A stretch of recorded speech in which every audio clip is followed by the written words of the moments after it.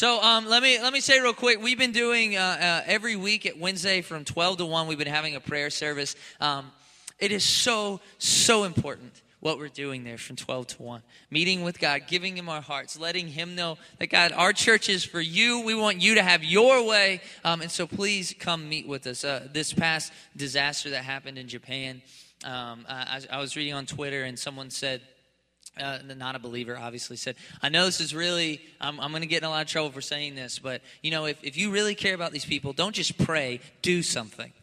There is no greater thing we can do for anyone on this planet than to pray to the sovereign God of all power, all control, than to give him our hearts and beg him on behalf of these people.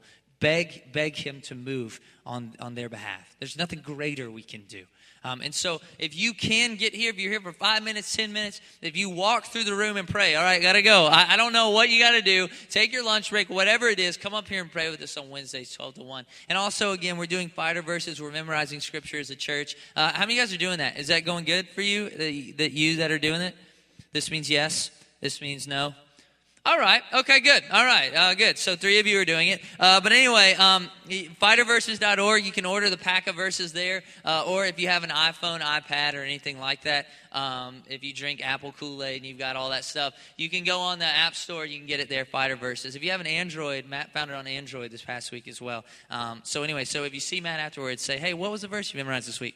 All right. So, I'm just kidding. But anyway, let me tell you where we are. We are doing a series. You have heard it said, and let me catch you up here. Now, we believe in the Creator God. Not only do we believe in the Creator God of all that we see, we believe in the Sustainer of life. That's what He is. He holds it all together. Now, why did He create all that He created? He created it because His glory. He's so worthy of worship. That's part of the beauty of who He is. He creates, and His creation does what? It points back to who He is. It gives glory to who He is. And so then this amazing thing happened. He created us. And He created us, why? For a relationship with Him. Because as we are in a relationship with Him and as we're satisfied in Him, He's glorified in us. By us enjoying who God is, by being satisfied in Him, He's glorified in us. And so He wants us to know Him. He wants us to have this relationship with Him. And so what He did was He said, look, I'm going to come and I'm going to show you through Jesus, I'm going to show you this way that your heart is supposed to be. Obviously, we know something's wrong in this world. We know that we aren't how we should be. We know that there's not peace where it belongs. And so that's in us. And so He says, I'm going to bring that back together in my Son. And so we looked at last week, we recapped something called the Beatitudes. And here they are. And Jesus was teaching this, and He said, if you want to be truly happy, truly content, if you want to experience true joy, true purpose, true meaning, this is what characterizes your heart. This is the type of person that you are to be. And so He says, let's go through it real quick. Poor in spirit. That's humility, realizing we're nothing without God. Mourning over our sin. That's being grieved over our sin, because it's not until you're grieved, it's not until you're moved over something do you take action to change it. So mourning over our sin. Then meekness, which is self-control. It's power under control. So it's meekness, submitting who we are to God completely. Hunger and thirst for righteousness, desiring nothing else than to live His way, saying your way is better. Then it's merciful, meeting needs of other people, pure in heart, not a divided heart, not saying that I desire God and I also desire these things over here and I'm going to pursue both of them. It's a purity in mind, a purity in focus, a purity in heart, saying, God, above all, I'll find your purposes in everything. And then being a peacemaker is how it's manifested in our lives. We serve a God of reconciliation, and so we should be about reconciliation. And then finally, if you do live this way and you are persecuted, this is how you will stand with these characteristics. So we look at those Beatitudes, and then there are all these other people, though, that say like, oh yeah, well listen, I understand all that. That's all well and good, but I kept your law, okay? Like I didn't murder, I didn't kill anybody. I love people. Like I don't run yellow lights. You know what I mean? Like I slam on my brakes. And if that's you, stop doing that. But anyway, like I'm a good person, right? And Jesus is saying, no, that's not enough. Like your outward actions, like I don't need those. You know what I need? You know what I want? I want your heart. And so he sets a completely new standard. And so that's where we are. Jesus says, you've heard it said, you think that this is what makes you right with me. You think this is what brings you back to me. But the reality is, I want your heart, not just your actions. And so he immediately, last week, we went to the very first thing he said, Matthew 5. He jumps into anger. And remember, we talked about anger. We talked about people that say, you know what? He said, you've heard it said, don't kill anybody, right? So I haven't killed anybody, so I'm good. And Jesus says, no, look, that doesn't mean that your hearts are right. Just because you look good on the outside, that doesn't mean your hearts are right. And we looked at 3 different ways that Jesus addressed anger. And the first one was rash anger. You know what I mean? Like anger that's unprovoked. Anger like losing your patience, losing your temper with someone. Or insulting people. And lastly, grudges, not looking to reconcile with people. And we have to realize that God is a God of reconciliation. He's a God of peace. He made peace for us, with us and God, with us and himself. And so we need to be about being peacemakers and making peace with others. And so that moves into our topic today. And our topic today is lust. Let's check this out. Matthew chapter 5, verse 27 through 30. Matthew chapter 5, verse 27 through 30. Let me read there. You've heard that it was said, you shall not commit adultery. But I say to you that everyone who looks at a woman with lustful intent has already committed adultery with her in his heart. If your right eye causes you to sin, tear it out and throw it away. For it's better that you lose one of your members than your whole body be thrown into hell. And if your right hand causes you to sin, cut it off, throw it away. For it's better that you lose one of your members than your whole body go into hell. Lust is a lot of what drives our culture, is it not? Lust is all over our culture. Ads and movies and media and television. Let's be honest. Lust, like really, it is the fuel, basically, of our culture. You know, like, I'll be honest. If it weren't for lust, I don't know if I would have stayed awake in my math class in 9th grade. You know what I mean? Like, lust is really something that drives a lot of people in our culture.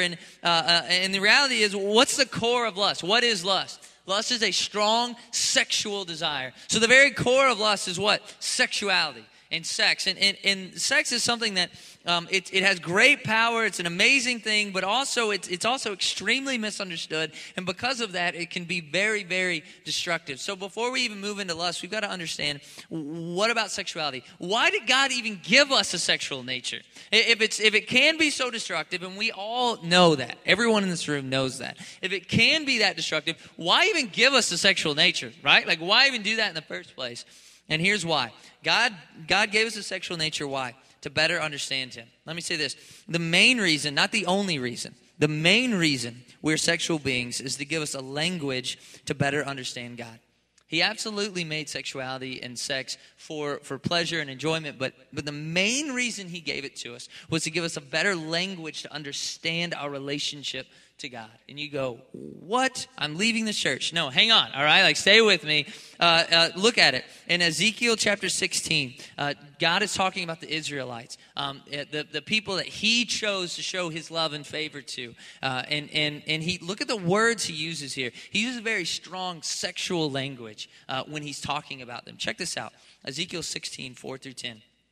On the day you were born, your cord was not cut, nor were you washed with water to cleanse you, nor rubbed with salt, nor wrapped in swaddling clothes. No eye pitied you to do any of these things to you out of compassion for you, but you were cast out on the open field, for you abhorred on the day you were born.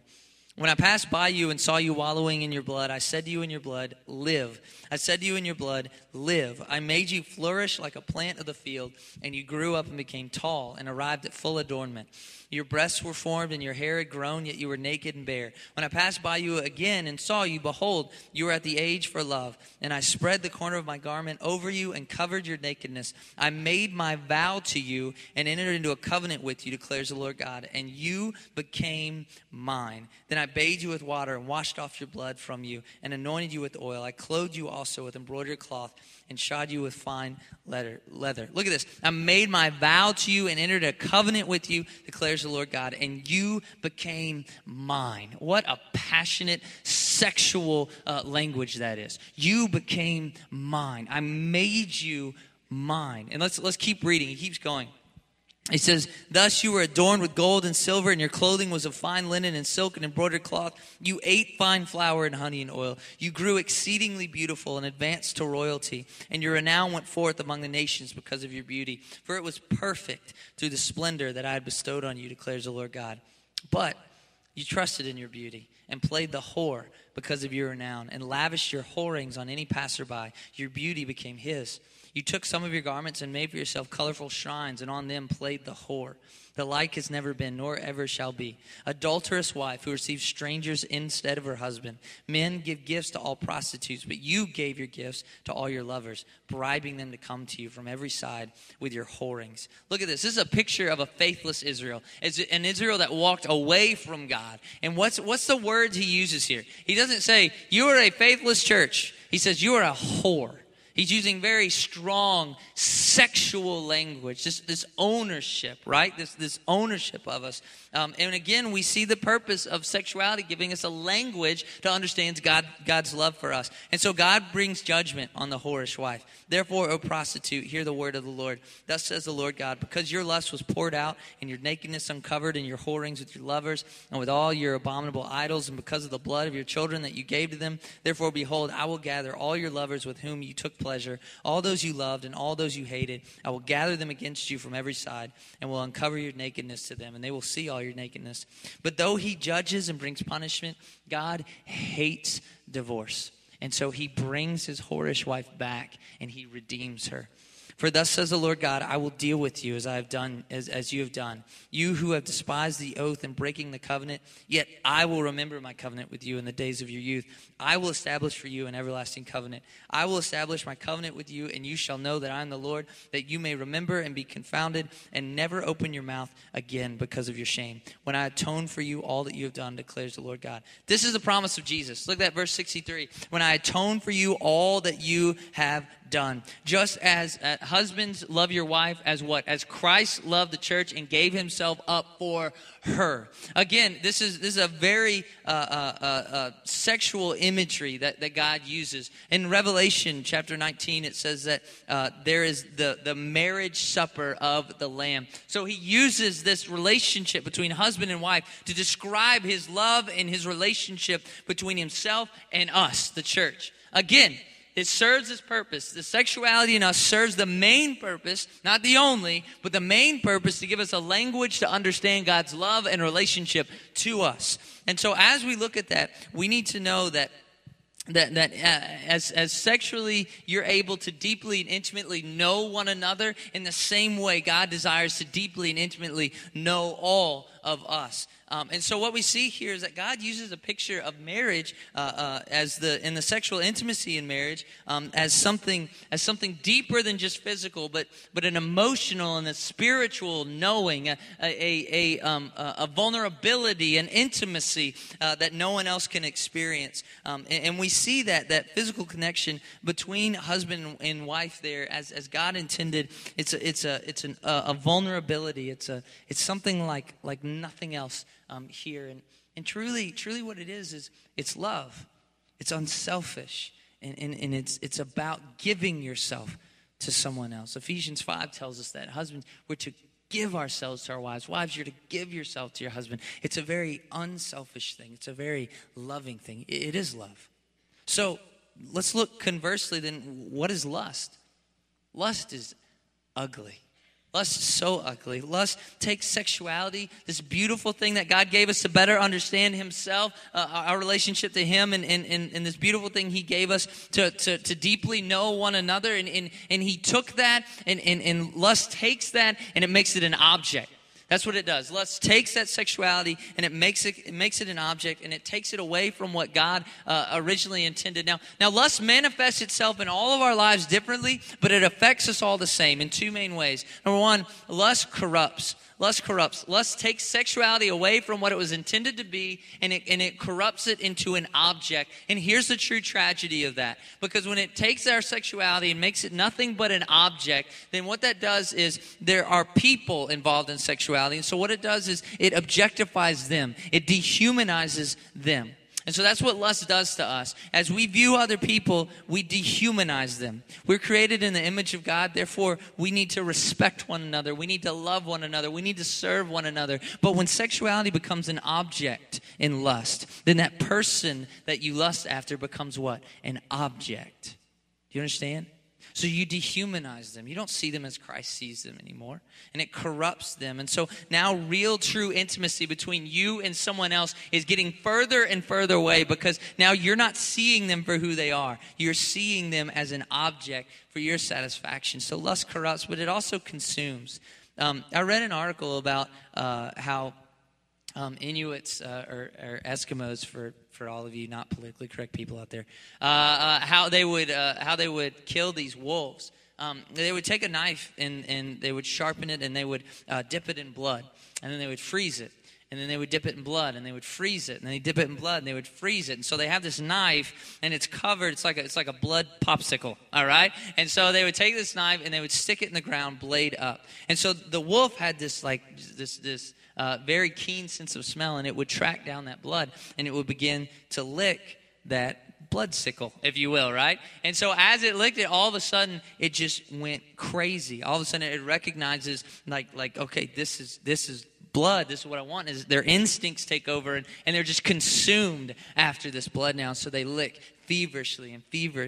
And then eventually they get down to the blade, but at this point they cut their tongue. But their instincts are so overtaken, and they're so overwhelmed by their desire for this blood. Now they're lapping up their own blood, and they don't even know it. And so by morning, the hunters will find these wolves dead next to the knives. They've bled out.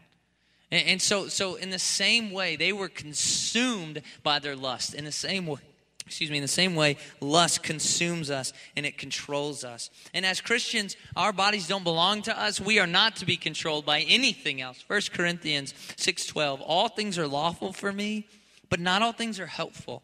All things are lawful for me, but I will not be enslaved by anything. Yes, food is meant for the stomach and stomach for the food, and God will destroy both one and the other. The body is not meant for sexual immorality, but for the Lord, and the Lord for the body. I've never known any other sin personally or seen in other people's lives, sin like lust that pulls you deeper and deeper into places you don't want to go, and further away from places that you do.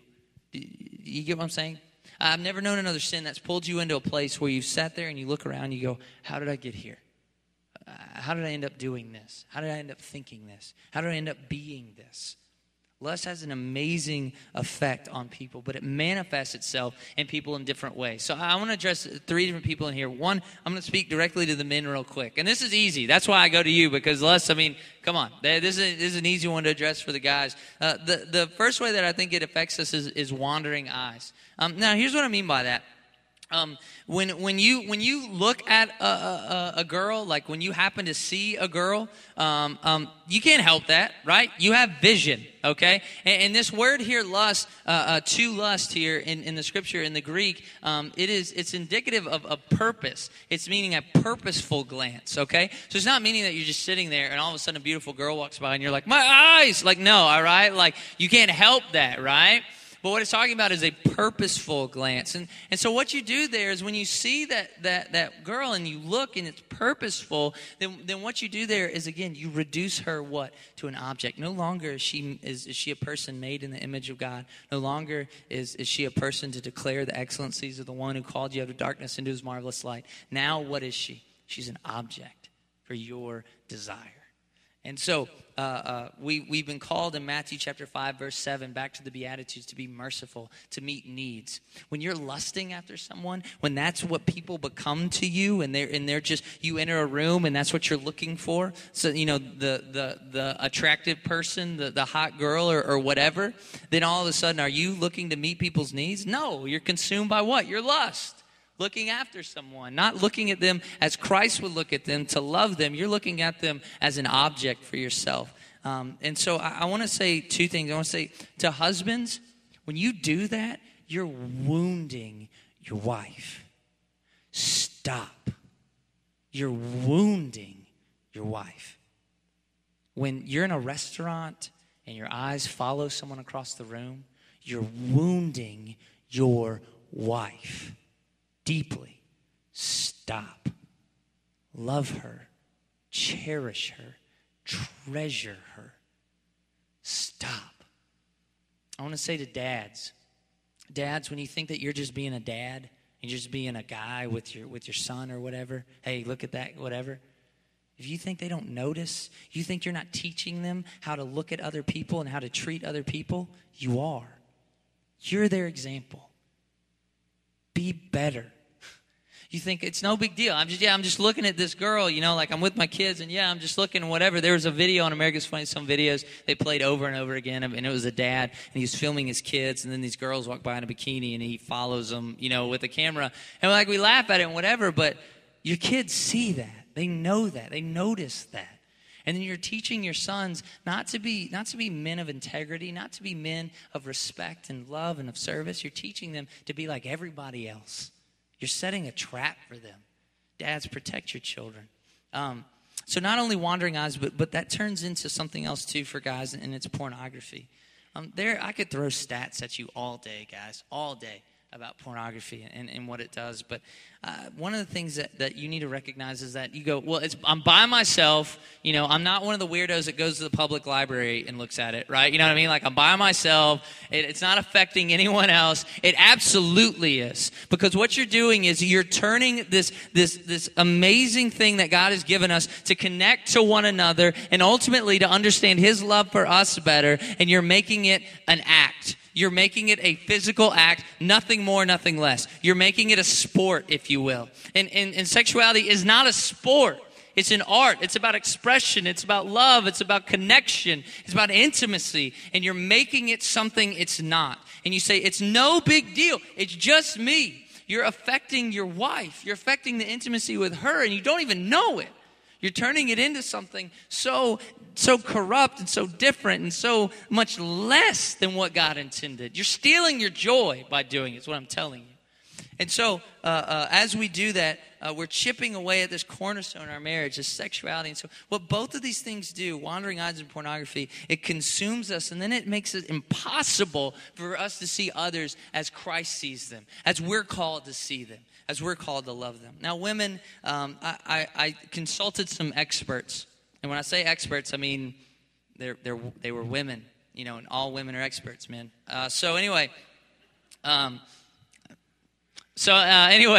I talked to them about this, and I was like, how does lust affect you?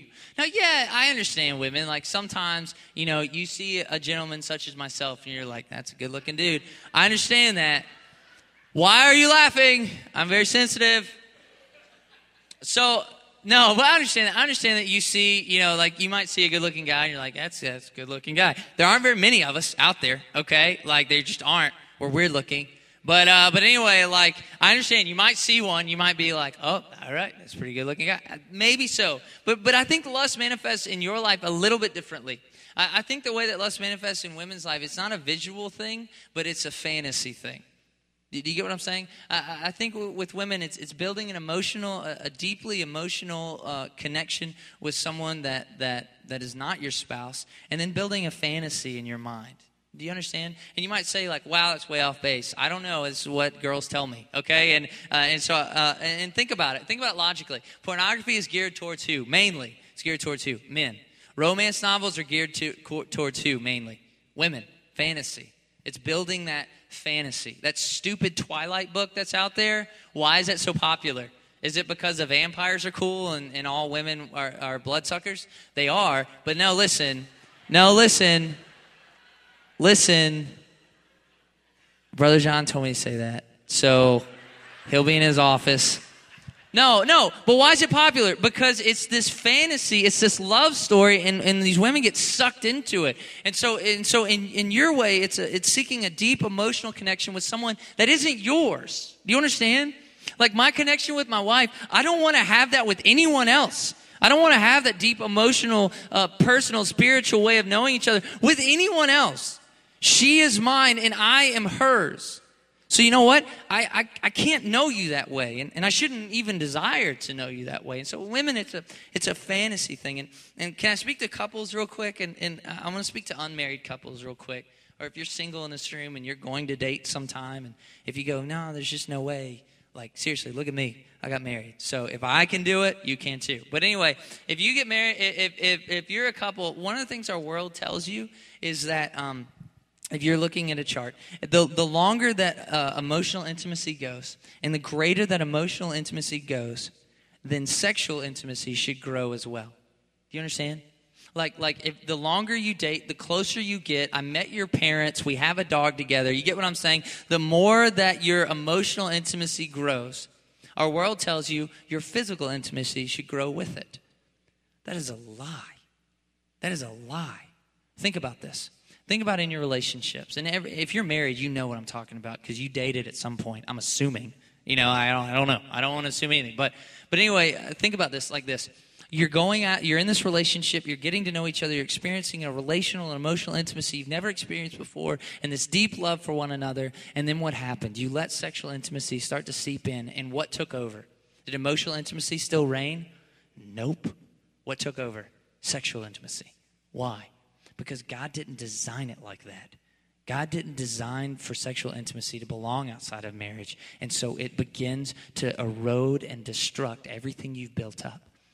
And in our world, it tells you like, well, I'm still a virgin. Like, I didn't go this far.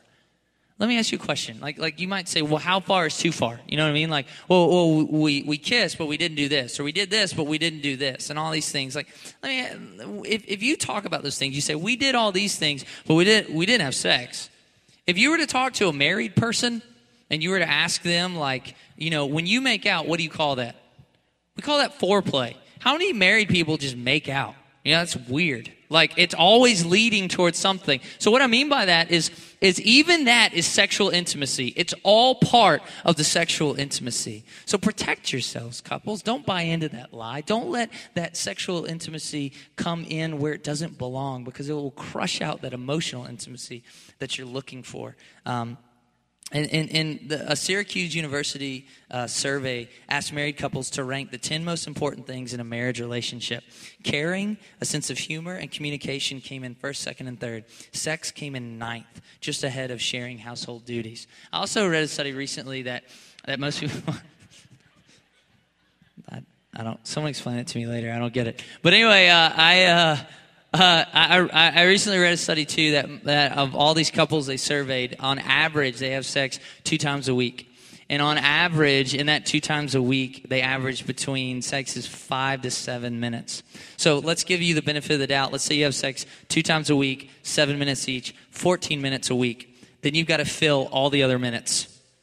A relationship, sexual intimacy is an integral part, and it's a beautiful thing. But emotional and relational intimacy is what carries your relationship. That's the foundation of it. So don't let this other thing come in when it's not supposed to and crush it. Okay, so lust manifests itself in different people's lives differently, yet it has the same effect.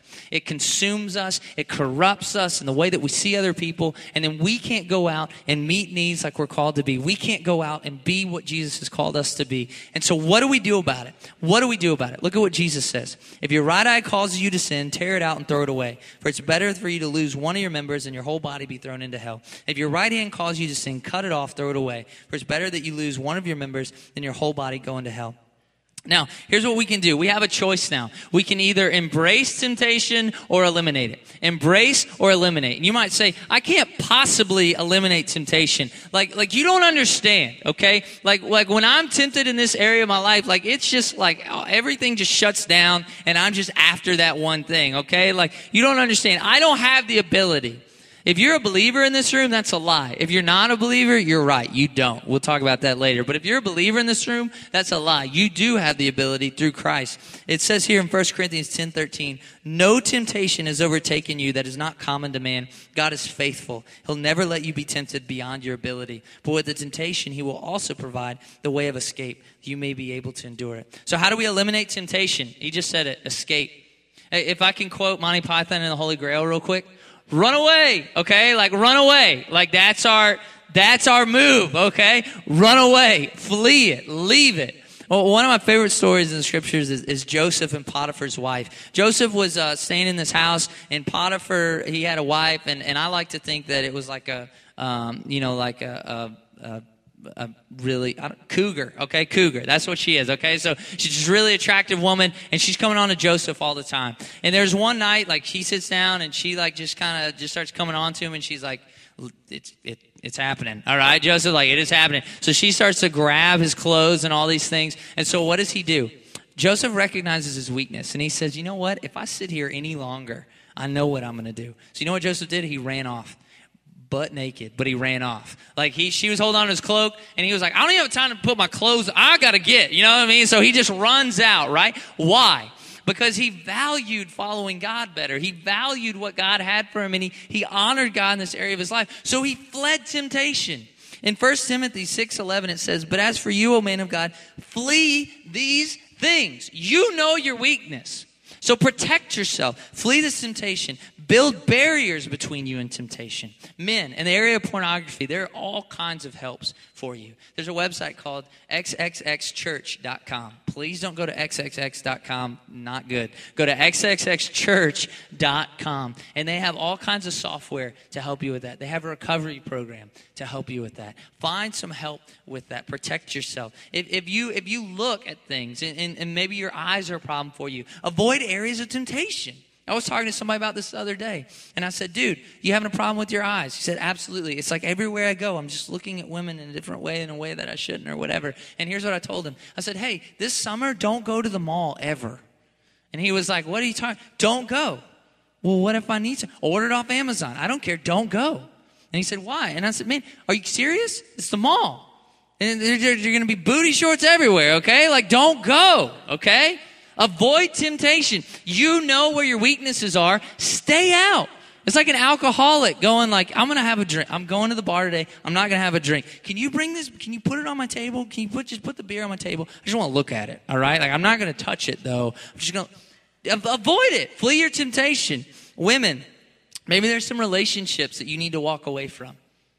Maybe there's some relationships in your life you need to walk away from because you're having problems with fantasizing and making up this relationship with them that you shouldn't, or maybe you're getting too close with them. So maybe you need to walk away from some relationships. Couples, avoid situations of temptation.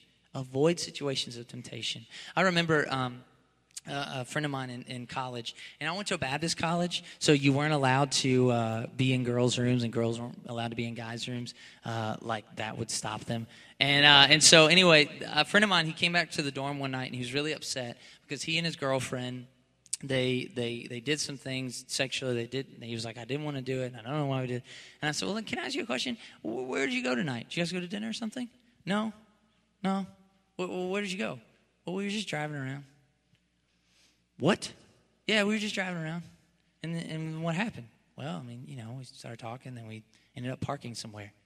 You idiot. Like, you had no plan? Like, where were you going? Well, we were just driving around. What always happens when you drive around? We park. Oh, my gosh. Stop getting in the car, all right? Like, only take her places that you know you're going someplace. Avoid temptation. I remember, like dating my wife. There were times where we said, okay, when we come home, whose parent is home? All right? Like, your parents aren't home, then we're hanging out at my parents' house, right? Because we knew where our temptation was. Avoid temptation. Run from it. You say, at what cost, though, Grant? Okay, like, I can't just walk away from relationships. We can't just relegate our dating life to being in public places, okay? Like, well, I can't just, like password protect my whole computer and just kind of try to stay off of that. Like, what do you mean, at what cost? Look at what Jesus says. Jesus says, if your right eye calls you to sin, pluck it out. If your hand calls you to sin, cut it off. He's saying, take drastic measures because the cost is high. The stakes are high. There was a man just a few days ago in California. He had a broken hand. He's on his way to the hospital, and there was an SUV turned over and a woman pinned inside, and the SUV was on fire. And so this man, without thinking about himself at all, he broke through the glass, cut his leg wide open doing it, and climbed in that burning car and pulled her out. Why? You know what he said? He said, what else was I going to do? And he said the stakes were too high. It was too much at risk here. This is this lady's life. Your relationship with God is at risk here. Your purity, your worship of God is at risk here. And that's the best thing we have. That's the most valuable thing we have is our relationship with God, this new life we have in Christ. Take whatever precautions you have to take at all costs. At all costs. And can I say this real quick? Is that sexual sin makes you feel so alone. It's so alone. It's a sin that makes you so guilty and dirty and shameful and alone. And the reality is you are not alone. If you're a believer in here, you're not alone. Galatians 6:2 tells us to bear each other's burdens. So what I want you to do, maybe find some accountability. Guys, definitely find some accountability. Proverbs 27:17 says, as iron sharpens iron, so one man sharpens another. Be there for each other. Carry each other's burdens. And can I say this, women? If you really love us, then love us. And what I mean by that, if you really love us, be modest. Dress modestly. Understand that we are weird, awful creatures as men. Be modest. Don't flaunt your sexuality. Our world tells you that, like, it's your sexuality. You use it. You embrace it. It empowers you and all this. It's not yours. It's not yours. God gave it to you for you to give to your husband. So honor him and honor us by helping us and being women of virtue and being women of purity. Help us in that way, if you will. And so, in spouses, how do we help each other? 1 Corinthians 7:3-5. The husband should fulfill his marital duty to his wife, and likewise the wife to her husband. The wife does not have authority over her own body, but yields it to her husband. In the same way, the husband does not have authority over his own body, but yields it to his wife. Do not deprive each other, except perhaps by mutual consent and for a time, so that you may devote yourselves to prayer. Then come together again, so Satan will not tempt you because of your lack of self-control. And so spouses, give yourself to one another. Women, don't, and I'm not saying this to all the women in the room, but some women, our culture teaches you to do this. You use sex as a bargaining chip. That's not what it is. It's not an object for you to use. Mow the lawn and then all right. You know what I mean? Like, no, that's not it. Your sexuality is a gift for you to give to your husband, and husbands likewise for you to give to your wife.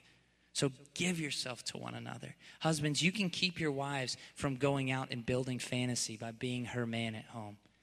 And women, you can save your husband from going out and seeking satisfaction somewhere else by being his bride at home. Do you understand? So give yourselves to one another. I want to say this as we close. I already said this once, but sexual sin is one that makes us feel so guilty, so dirty, so out of the reach of Christ. It's so controlling and so corruptive. It makes us feel like there's nothing. God will never love me. He'll never accept me. I can never come out of this.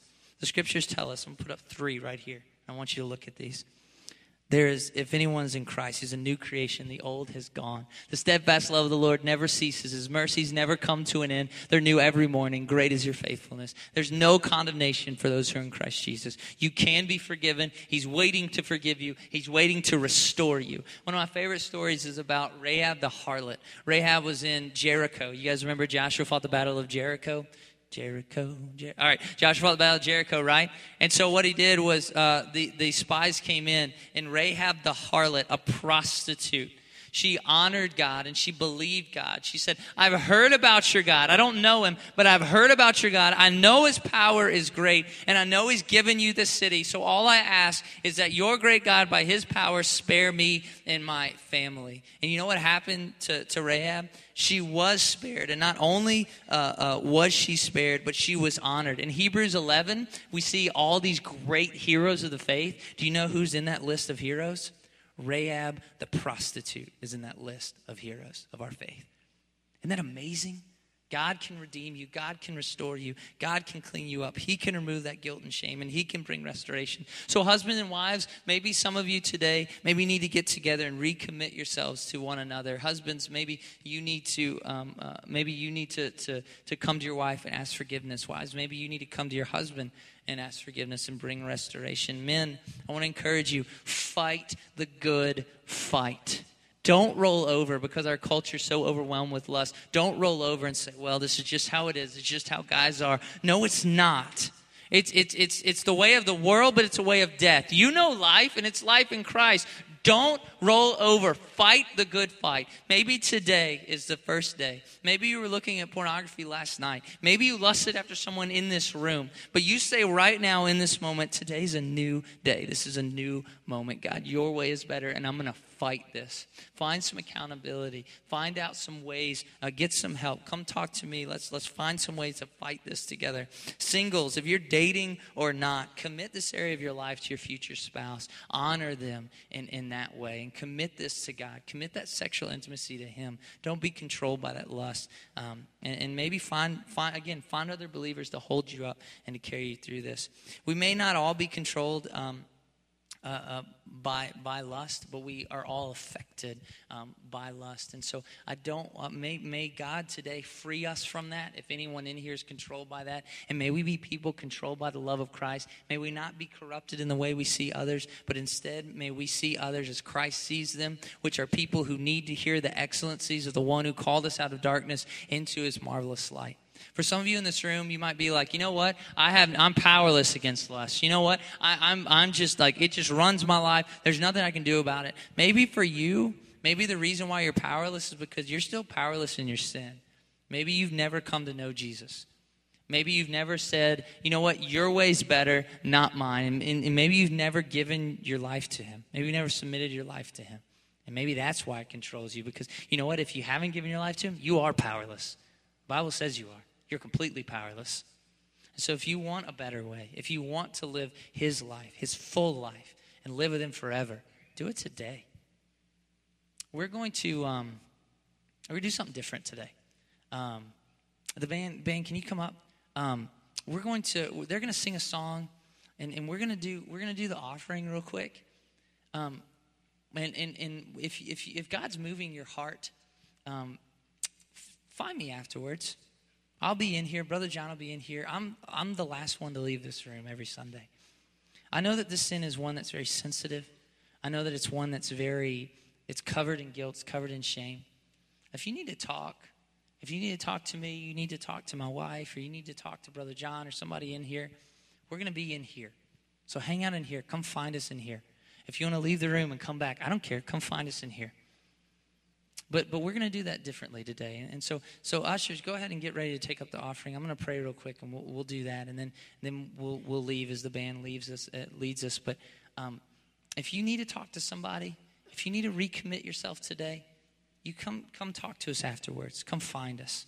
And if you need to give your heart to the Lord for the first time, just because we're going to leave this room and it's noon and people are leaving, doesn't mean the invitation's over. Doesn't mean his offer for a new life, his offer for forgiveness, his offer for his love and for his affection, doesn't mean that's over.